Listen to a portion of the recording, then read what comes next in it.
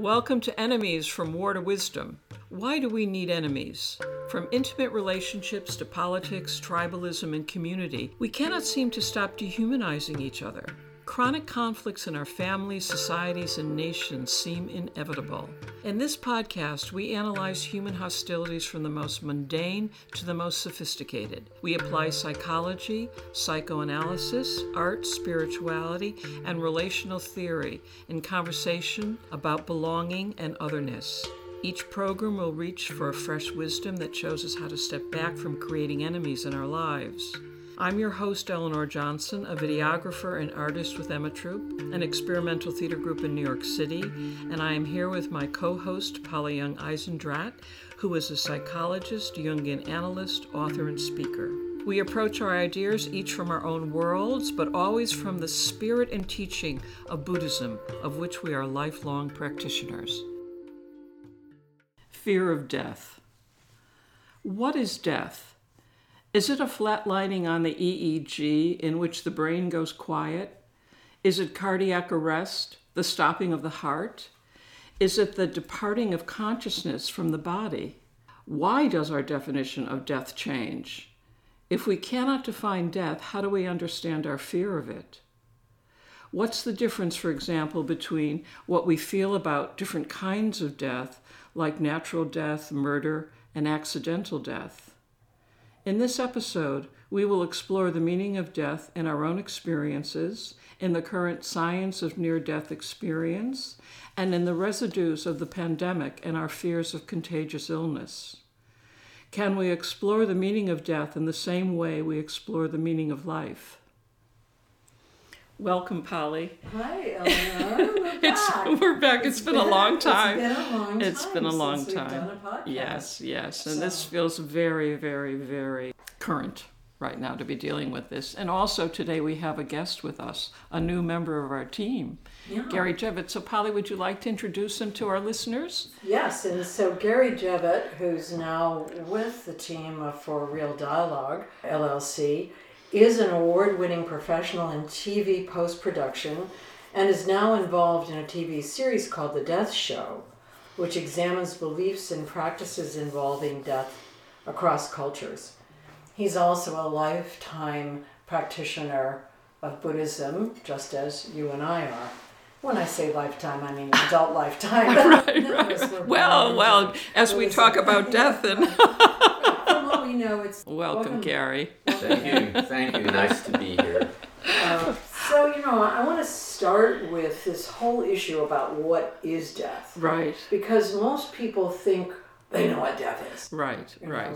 And let me say that here in space-time, life and death are bound together. Right. So the moment you enter in, let's say the moment you enter into being a zygote in a human womb, you may die, or the person carrying you may die from your birth. And so even on a very ordinary level, birth and death are bound together. From a Buddhist perspective, there's a constant emphasis on the fact that you are neither alive nor dead. You are in this combination of being both. And that is the nature of being in samsara, in this world cycle, what we could call space-time, where space-time is ruled by entropy, right? Everything here declines, from what we can tell. And so life and death are just bound. They're bound together. And we really only get into big problems when we try to separate them. Right. Which we do as humans. Exactly. Whereas the other animals, like the dogs and the cows and so on, they're just in life and death. They're in it, and so they're born, or they develop, or they may die, or whatever. But they're not making a theory out of it, and they're not particularly afraid of it, except maybe at the last moments when they're dying, they feel the fear and anxiety that I think are a part of the organism shutting down. But humans make a problem about life, death. Well, death is a big mystery. It's probably the biggest mystery. Well, I don't know. Life and death are bound together. Yes. So life is a mystery too. Yes, exactly. So it's exactly. not set aside. Yes. And I think we're starting to wake up to that fact now more than ever before. I mean, I'm finding that there's more attention on this, more interest in exploring this, the relationship of life and death together, that bond between the two. Well, let's say maybe that's true for us 20th, 21st century people, because we became heavy-duty materialists. We separated life from death. We started panicking about death.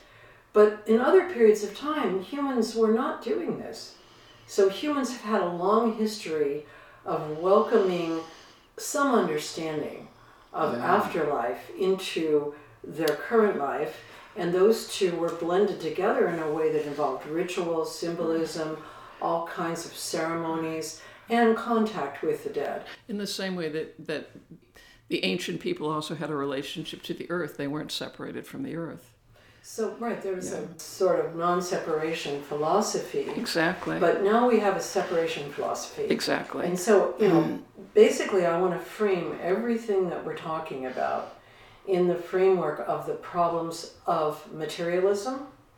And materialism is the belief that the world we are in is fundamentally a material world in which everything like consciousness and life and death are generated from a material organism.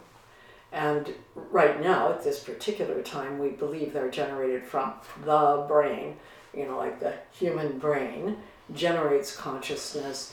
It's what signals that you're dead is if you flatline on an EEG.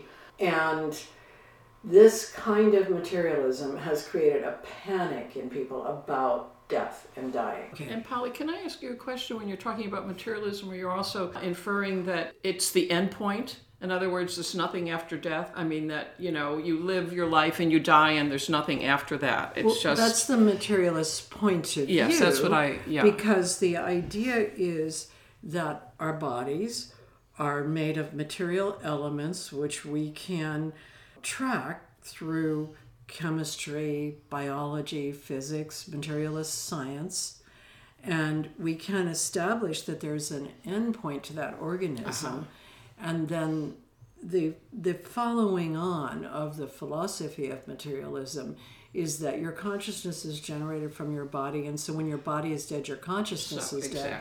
The show is over, and that's the end. Right. And that has been I would say that's been the presiding belief structure for educated North Americans, and some educated Europeans.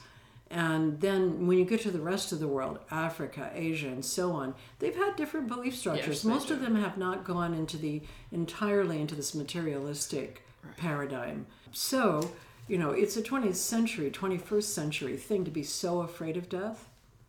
Not that people from the beginning, from what we know back with the Sumerians and Gilgamesh, they were searching for some way to transcend death.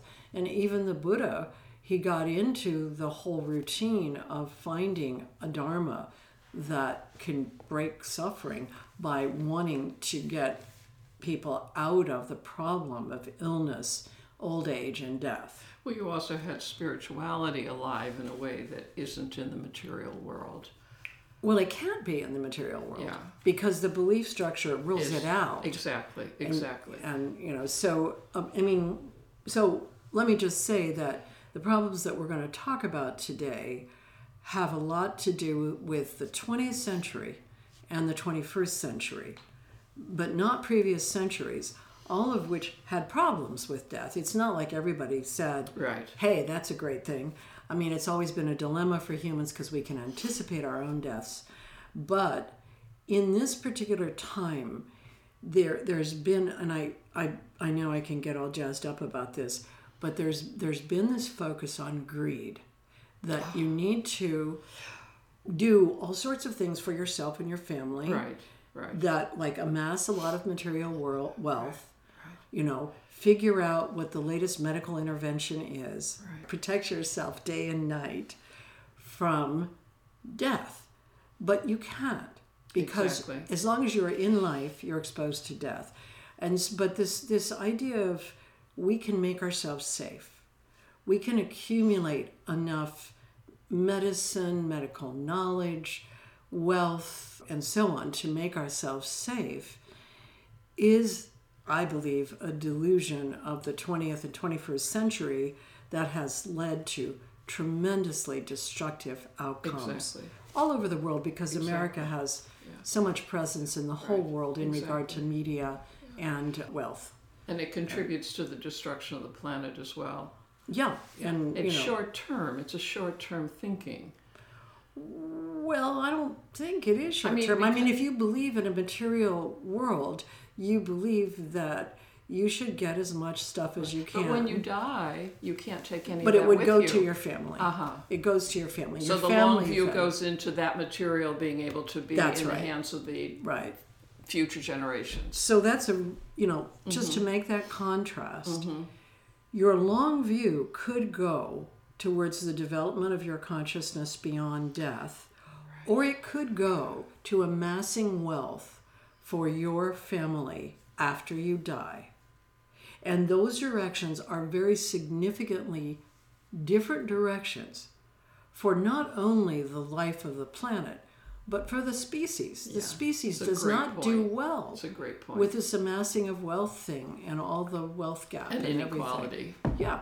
that So it creates. this Yes. issue about death is a very big issue. It's not just something you tack on when you get Exactly. old. That's right. You know. That's right. So I want to put everything in that framework before we get into, how does science and even materialist science look at death right now. I want to be sure that there's a clarity that the way that the three of us are looking at it is from a Buddhist perspective, and then from the perspective of the current science of near-death experience and reincarnation studies.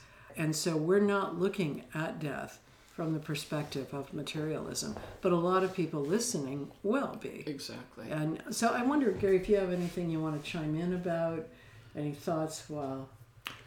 I'm listening, and what's going through my mind is all the things that we are investigating regarding near death. Mm-hmm.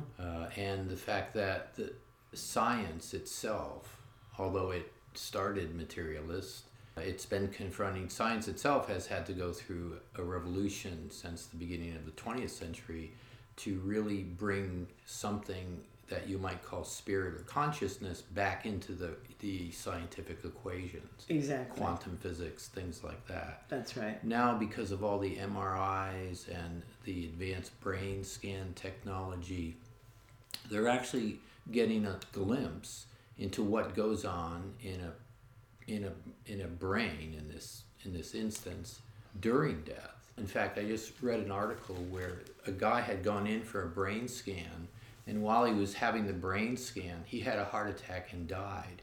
So that's the first brain scan on a living brain of a dying person. And one of the things they noticed was that the part of the brain that's most associated with dreaming was quite activated during this event of this guy dying. And it led to the supposition from one of the, I guess at some point a researcher, this was not necessarily, I don't really know what the nature of the scan was. Was it research or was it an EKG for other reasons, medical reasons? But they suggest that the life review that some people say, my life flashed before my eyes as I was dying, that in fact there may be some Right. to back up that. So that's kind of what I'm thinking when I talk That's about that. that's a really good point, because there is science that's developing that is not materialist. And that's where we're going to be kind of bringing in some of the issues about what are we fearing about death, and what's a reasonable concern about death, if you are not a materialist. Because if you're a materialist, death is the end.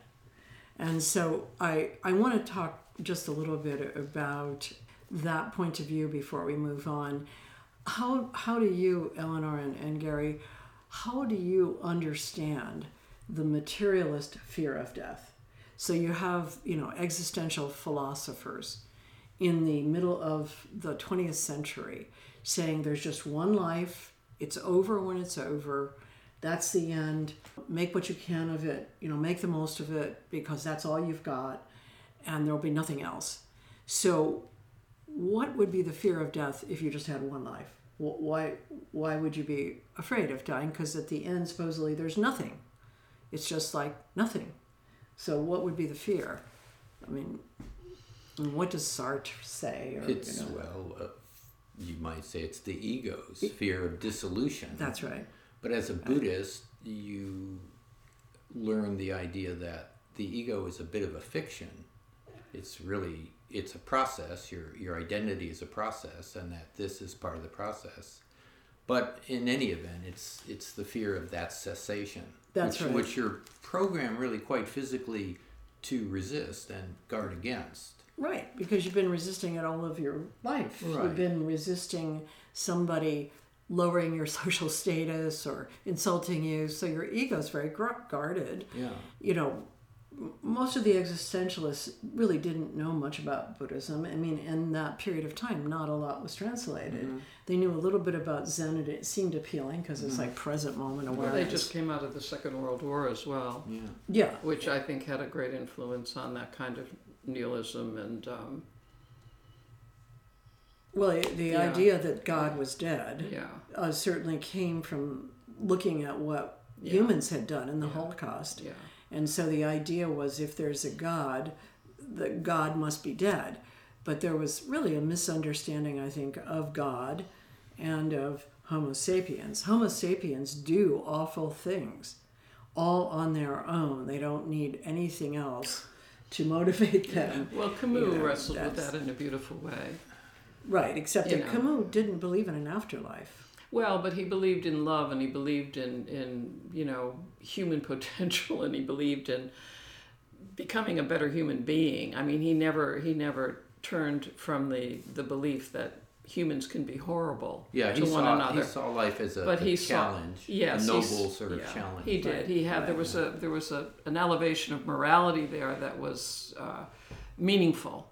There's also this thing that the organism just wants to persist. Yeah, I think all organisms do. You look at an ant or anything that you can look at, and if there's a threat to it and it's almost dead, it seems to reorganize and come back if it can. Mm-hmm. So once something gets into life is a self-organizing principle. Mm-hmm. It's a system that keeps on generating organization of itself until it can't generate that anymore. And that you could call is death. It's anti-entropic, when it cannot. Yeah. No, it's anti-entropic until it can't. Then it has to. Then it has to cease then it as a system. So life is the self-organizing system, and it will keep going. Any kind of life, you can, observe that. But getting back to that issue, even with Camus, the end of the physical life was the end of life. And so then what would be elevated would be the meaning of life when you're alive, the meaning of community, society, etc. But death then is kind of meaningless except to give you a limit on life.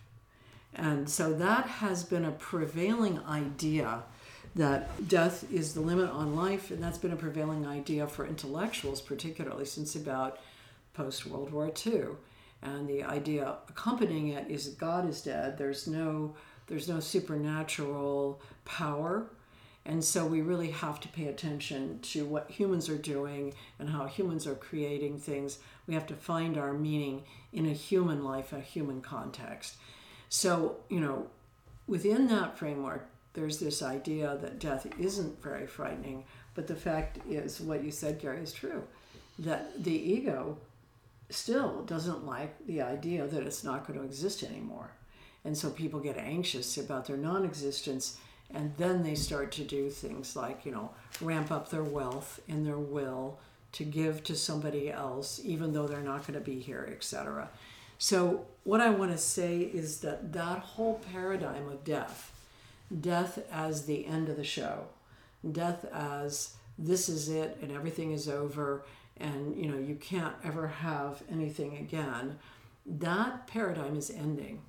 And it's ending precipitously, if you want to say that. Seems to be. It will end soon in a very clear way. And that's as a result of science.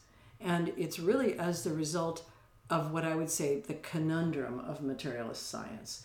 That materialist science got to the point of investigating the spaces between these subatomic particles within an atom, and they couldn't investigate it anymore because they couldn't find any platform there to investigate it from. It's all the platforms collapsed. And so from the point of view of physics, we're really at the end of our ability to find some particle to land on that would be a thing. And that's the foundation of life. That's over. And then on the space-time issues... Yeah, in the opposite magnitude direction toward how far out into the universe can we see. So talk about that. Yeah. Well, the assertion is that they've used the Hubble to look back to pretty much the dawn of time. And that, if I understand this theory, that sort of marks a limit of space-time, or at least the limit of what we can perceive of it. Yeah.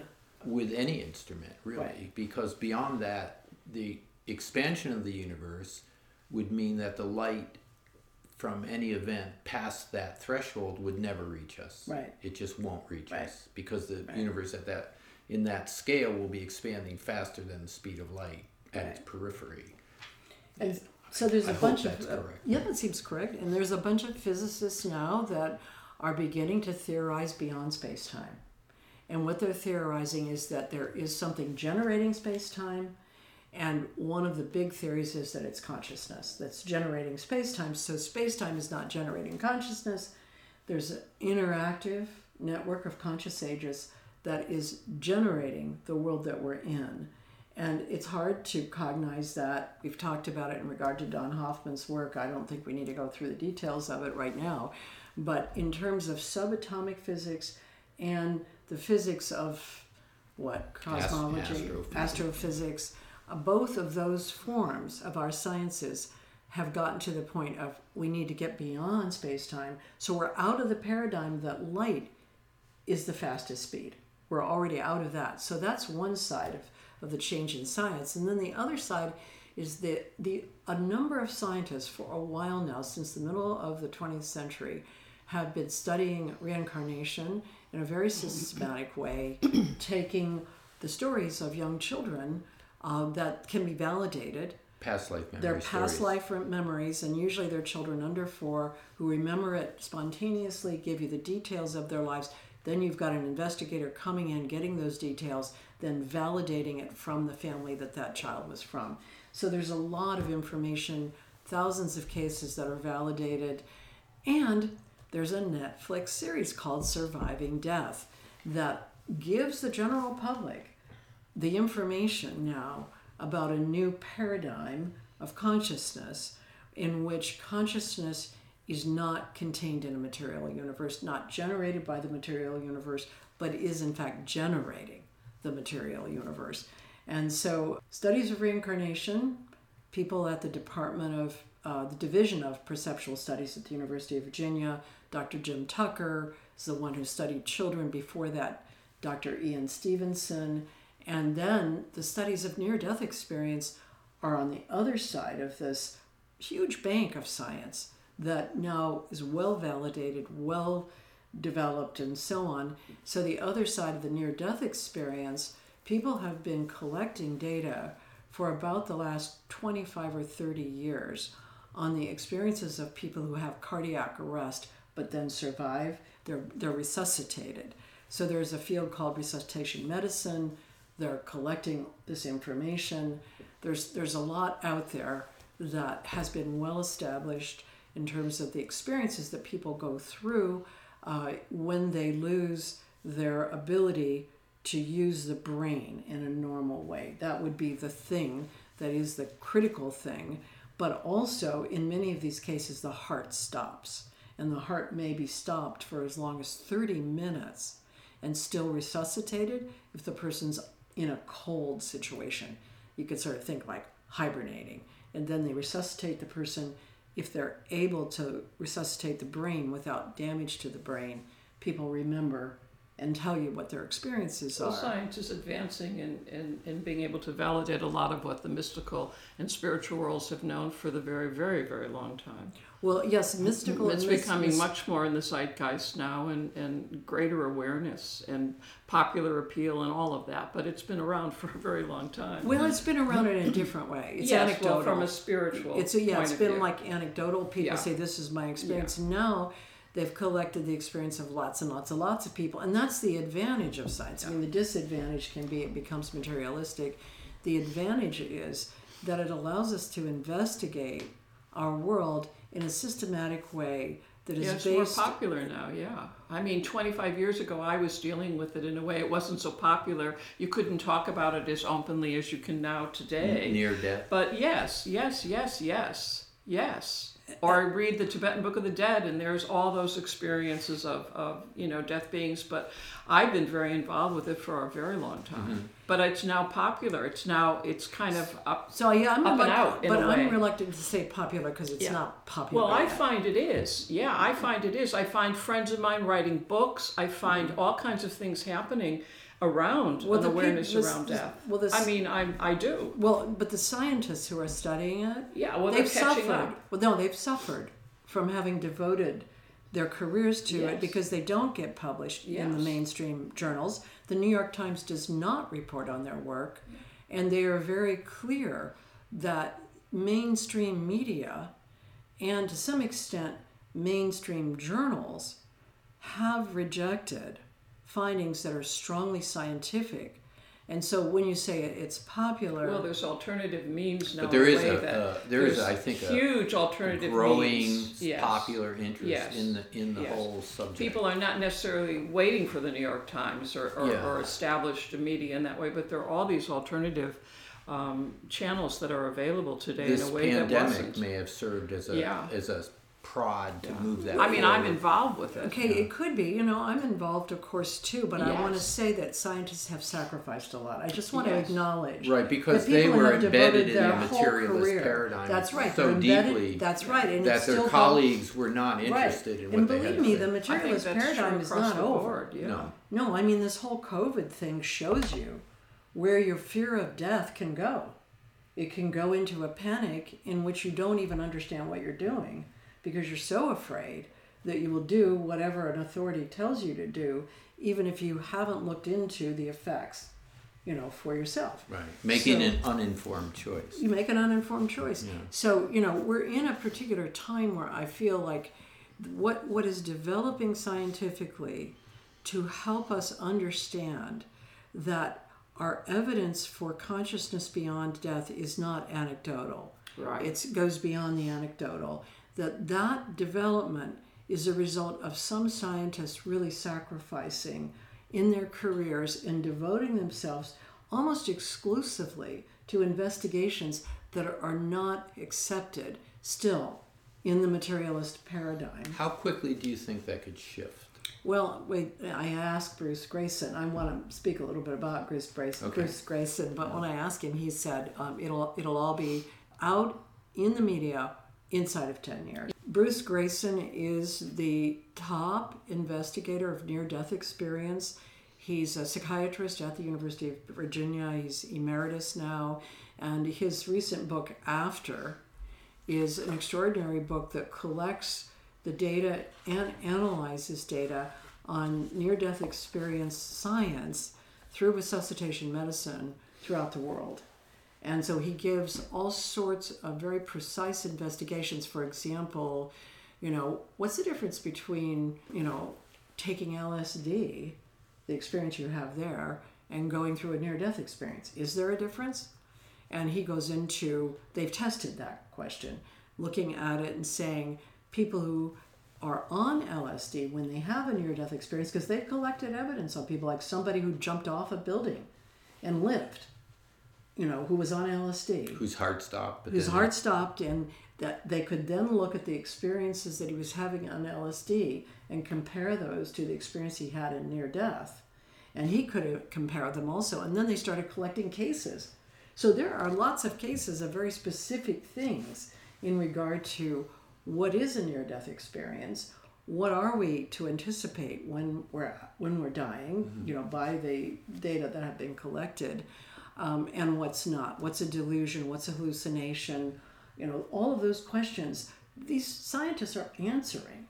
And Bruce Greyson, as he said in the interview that we did on Beyond the Fringe, he said, I'm a materialist by background. I never gave any thought to death. And now, what's the biggest finding from his science, his scientific investigations? I have no doubt, he says, that consciousness continues after death. No doubt. However, he says, we don't have good paradigms for understanding how that works, because our paradigms are so strapped to the material world. We think of, everything from a materialist perspective rather than from what we're now going to have to build, which is a perspective of something that is generating space-time. And let's just say that the hypothesis is that it's consciousness that's generating it. It's not something else. But so Bruce Greyson, a major scientist of near-death experience, also the person who points out that our definition of death is constantly changing. If you ask people, how do you know that somebody is dead? Most people would say, what? Their heart stopped. Their heart stops, but what would be the evidence that, for example, if you've got an organ donor status on your driver's license, and so your body comes into the hospital and it says organ donor, how do they know they should take the organs? EKG? Yeah. What is they're looking for? Flat line on the EKG. That's when you harvest the organs. Now we know quite certainly... Before the heart stops. Before the heart stops. Now we know that people are not dead when they flatline. And we know that from the near-death experience studies. The power of the heart. Well, it's like the heart also, once it stops, you're not really dead. Because the heart can come back. That's why your heart can stop for 30 minutes. Under the right conditions, your heart can come back. So these definitions that we had, And you would likely, for that 30 minutes, be flatlined. You'd be flatlined for sure. When your heart stops, there's no breath, there's no activity in the brain, there's no activity in the heart. That's what happened with the 16th Karmapa. That freaked all the doctors out because, he lived beyond all of that. He stayed alive over a period of days, and all of the medical everything, just had never seen anything quite like that before. And now we know, and even in the Netflix series, we see people that have stayed alive because your heart stopping, your brain flatlining, your breath stopping are not the absolute death. I think it was 3 days with the 16th Karmapa. So what would, so from a Buddhist perspective, we do have a definition of death. Then, of course, from near-death experiences, we know that it's a near-death experience because the person comes back to life, so they're not dead. And so what would you say, death, if we get rid of the flat line as the definition, because we know now that people come back after flatlining, we know that they also are conscious. We know now that people come back after cardiac arrest. What's the definition of death? When you leave your body, I suppose. When your consciousness departs from the body. When the consciousness departs is a question that Buddhists have raised for a long time. They've warned us, it is not when the breath stops. And so even when the breath stops and someone has died, they can still hear you. They can still see. Many people could see at that point. They could see the room. And so we've been warned by Buddhists, don't say negative things about people when they've just died. So the death sign that typically we believe in is the breath stopping, right? Even though many people would say it's a flat line because they are willing to donate their organs when their brain flatlines. But a lot of people in different spiritual traditions do not donate their organs because they need for the 3 days to not be touched, to be not interrupted. Mm-hmm. None of the Tibetans have as far as I know, the organ donor thing, because you can't. Because your heart has to be beating for your organs to be harvested. And so, yikes. That's like, once you see what death is, and the fact that the consciousness can be there still, even when the heart has stopped. Right. Or when the medical world decides that you're dead, but then in certain traditions, spiritual traditions, you're not to touch the body for 3 days. Well, in the Tibetan world, it's even a lot longer. Well, it depends on the spiritual accomplishment. Well, it does. But it's also written in a lot of documents in terms of people who are more conscious about the dying process, where they put that in their material to say, do not move, do not interrupt my body for 3 days, or don't move me. Or I feel like that's a specialized kind of thing. It's not just Buddhist as well. Yeah. Well, yeah. I don't know any other tradition where you're not supposed to touch the body because in the Jewish tradition, you're supposed to bury that body by sunset. So it's just the opposite. Right away. You get in get rid of the body right away. But simply from the point of view of people thinking about what is death, how do we define death? It's been a moving target. Mm-hmm. We've said it's a flat line. That was actually a committee decision that was made at Harvard when the issue of organ donation began to come up in the medical profession. And of course, it's profitable. People make money on organ donation. And so then it was heralded as something new to extend life. And then the organs had to be harvested while the heart was beating. So again, if you get past all of these definitions, flat line, heart stopping, breath stopping, and realize that those have all been moving targets, then you end up with the departure of consciousness from the material body is the point of death. And then the question is, what happens to consciousness? Because we know what happens to the body. The body basically, is destroyed. Mm-hmm. It decays. It decays. It's its ultimate. It's no longer sustains itself. It feeds the worms or whatever. It's feeding something else. So thinking then about this definition of consciousness departing the body and the consciousness continuing, what would you be afraid of? Would there be fear in that? Or is there, how do you think people, let's say that if this definition of death is changing and we recognize consciousness goes on beyond the physical moment of the departure you would from think the body, that it would tend to make you less fearful. And tell me what your thoughts are there. Well, just because it's not the end. Yeah. Then the fear, you still would have, I would imagine, the ego fear of the dissolution of the familiar self, mm-hmm. with all of that implies, and the ways in which the recognition of self is built on that.